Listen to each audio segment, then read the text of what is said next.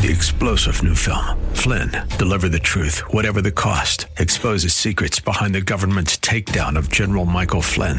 Flynn knew what the intel world had been up to. He ordered the first audit of the use of contractors. This set off alarm bells. He told the truth. He was the most dangerous person for Donald Trump to hire. They had to get rid of Flynn. Flynn, deliver the truth, whatever the cost. Available now. Watch it today. Go to salemnow.com. salemnow.com. Theologically, the author's point here is that Jesus displaces Israel as the focus of God's plan of salvation, with the implication that faith in Jesus becomes the deciding characteristic for membership among God's people. That's Pastor Leighton Sheely from Church of the Highlands in San Bruno, and he's going to be in the book of John in just a moment on today's edition of Verse by Verse from Church of the Highlands in San Bruno on the web at highlands.us. I'm Mike Trout. Thank you for joining us today. If you'd like more information about this ministry, go to our website at studyversebyverse.com. We do appreciate hearing from you. There is a contact button on the website, highlands.us. Just click on that contact link and let us know that you've tuned in. And now here's Pastor Leighton. I'd like to invite you to turn in your Bibles to the Gospel of John, chapter 15. The Gospel of John, chapter 15. Now, we as a church family have been studying through the Gospel of John, and it was written decades after the other Gospels were written by the aging apostle. And it contains information that we don't find in the other Gospels. John was already aware of the other Gospels and what was in them, and it's as though God's Holy Spirit prompted John to open up and write to us to share more about Jesus. I want you to know more about Jesus. And so we've just found it such an enriching experience to go through this Gospel and learn about our Lord. We're now, the setting of chapter 15 is on the night before Jesus went to the cross. The disciples are either still gathered in the upper room at this time, or they are on their way to the garden as he continues his teaching. Jesus continues his teaching in chapter 15.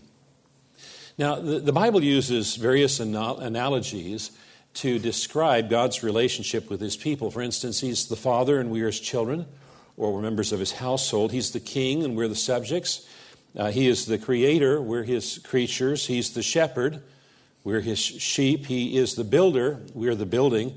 He's the husband, we're the bride. He's the head, we're the body. And now we have this analogy as well, that he is the vine and we are the branches. Now, because we live close to wine country, I think most of us are probably familiar with what a vineyard looks like and what a vine looks like and so forth. In fact, these days you don't have to go to the wine country anymore, because if you just go down the freeway, the local freeway, there are a bunch of vineyards off to the side, and you can take a look at what vineyards look like. William Barclay wrote that the vine is grown all over Palestine as it still is today. It's a plant that needs a great deal of attention if the best fruits are to be gotten out of it. The ground has to be perfectly clean. Wherever it grows, careful preparation of the soil is essential. It grows swiftly, and drastic pruning is necessary. A young vine is not allowed to fruit for the first 3 years, and each year it's cut drastically back to develop and conserve its life. It bears two kinds of branches, one that bears fruit and one that does not. And the branches that do not bear fruit are drastically pruned back so they will not drain away the plant's strength. The vine cannot produce the crop of which it is capable without drastic pruning. It says a branch depends upon the vine for its nourishment and its growth and its fruits. So likewise, a believer depends upon Jesus. And as a branch cannot bear fruit apart from the vine, so likewise, a believer cannot bear fruit apart from Jesus. Jesus makes this clear when he says, apart from me, you can do nothing. Now, the allegory of the vine and the branches brings us and underscores to us the importance of being fruitful in the Christian life, and that this fruitfulness is not the result of our efforts, but rather the result of abiding in Christ. Now, Jesus is always the master storyteller, and so he wove all of the key figures of that night's event into this analogy. He is the vine. The Father is the vine dresser. The abiding branches are his 11 disciples and all of the true disciples that follow. The non-abiding branches are Judas and all of the false disciples like him. And Jesus here is warning against following the example of Judas. Now, he begins in chapter 15, verse 1 by saying, I am the true vine. I am the true vine. This is the last of the I am statements in John's gospel. You remember that when God introduced himself to Moses at the burning bush, Moses said, you're sending me back to them, but who do I say sent me? And God said, I am that I am. Tell them I am sent you. And so I am is the name that God gave himself. And Jesus is using God's name in relationship to himself, thereby claiming to be God. That's the reason for which he was sent to the cross, is he claimed to be God. And the religious leaders thought that he wasn't, that he was blaspheming, and that's why they participated in putting him to death. But Jesus was indeed and is God, God incarnate. John made clear in the beginning of his gospel, in the beginning was the Word, and the Word was with God, and the Word was God. And the Word became flesh and dwelt among us. God became flesh. That's God incarnate, God in human flesh. And so as God in human flesh, then Jesus rightly points to himself as the source of life and productivity in the spiritual realm. And as he often does, Jesus uses pictures and ideas that are part of the religious heritage of the Jewish nation. Throughout the Old Testament, you find again and again Israel portrayed as God's choice vine or God's vineyard. For instance, the psalmist in Psalm 80 said, Thou didst bring a vine out of Egypt. And what he's referencing there is when God brought the nation of Israel out of Egypt, the land of slavery and bondage and death. In fact, the vine actually became the symbol of the nation of Israel. During the Maccabean revolt, the Maccabees had their own coins, and on their coins was the vine, which represented the nation of Israel. On the holy place was a golden vine. It was part of their Jewish religious heritage. It was the very symbol of Israel. And God intended to bless the entire world through Israel. But Israel proved to be a fruitless and unfaithful vine. And the Old Testament laments Israel's failure to produce good fruits, and it warns of God's pending judgment. In fact, it's depicted very graphically in Isaiah chapter 5. I will sing for the one I love a song about his vineyard. My loved one had a vineyard on a fertile hillside. He dug it up and cleared it of stones and planted it with the choicest vines. He built a watchtower in it and cut out a winepress as well. And then he looked for a crop of good grapes, but it yielded only bad fruit. Now you dwellers in Jerusalem and men of Judah, judge between me and my vineyard. What more could have been done for my vineyard than I have done for it? When I looked for good grapes, why did it yield only bad? Now I will tell you what I'm going to do with my vineyard. I will take away its hedge, and it will be destroyed. I will break down its wall, and it will be trampled. I will make it a wasteland, neither pruned nor cultivated, and briars and thorns will grow there. I will command the clouds not to rain on it. The vineyard of the Lord Almighty is the house of Israel. Now, it's a curious fact that the symbol of the vine is never used in the Old Testament except in relationship to degeneration. For instance, in this reference in Isaiah, it's the picture of a vineyard that has run wild. And Jeremiah complains that the nation has turned degenerate and become a wild vine. It's as if Jesus is saying, you think that you belong to the nation of Israel, that you are a branch of the true vine of God, but the nation is a wild vine, as your prophets saw and said.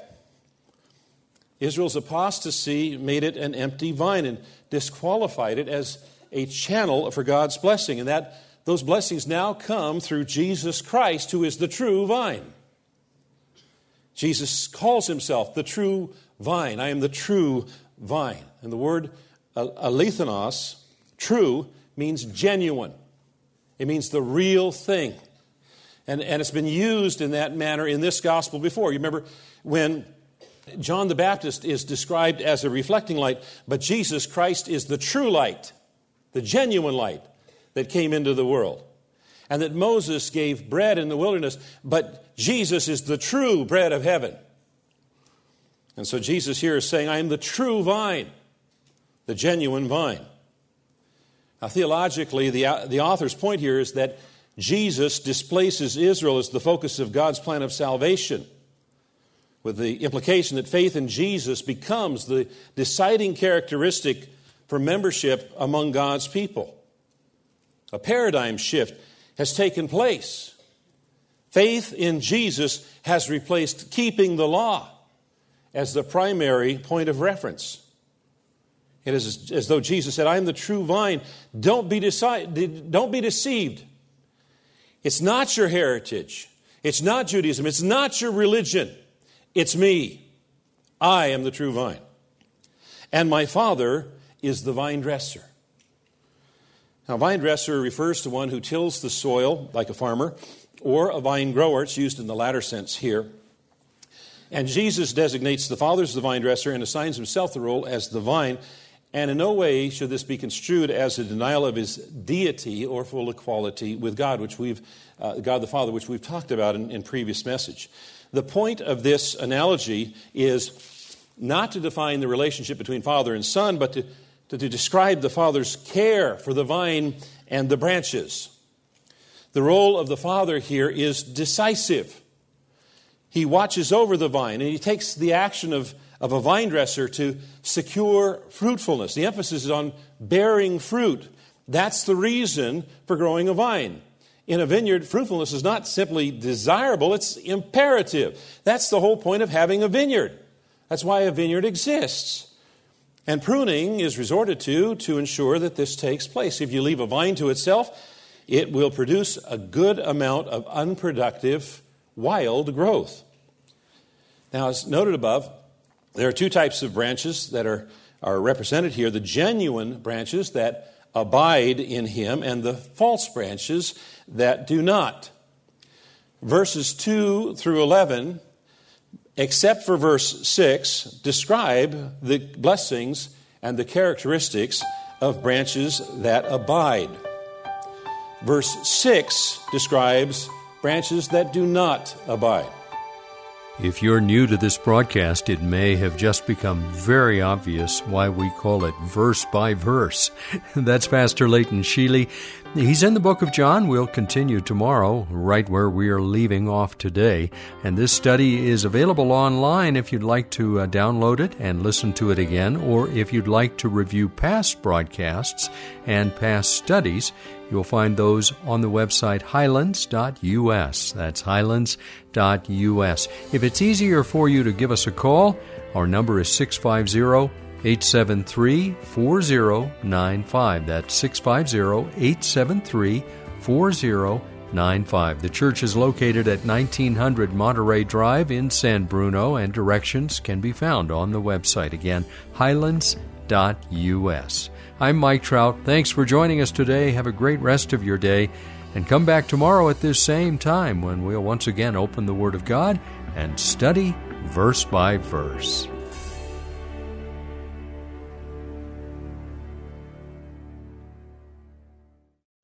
3-star General Michael J. Flynn, head of the Pentagon Intelligence Agency, knew all the government's dirty secrets. He was one of the most respected generals in the military. Flynn knew what the intel world had been up to. He understood its funding. He ordered the first audit of the use of contractors. This set off alarm bells.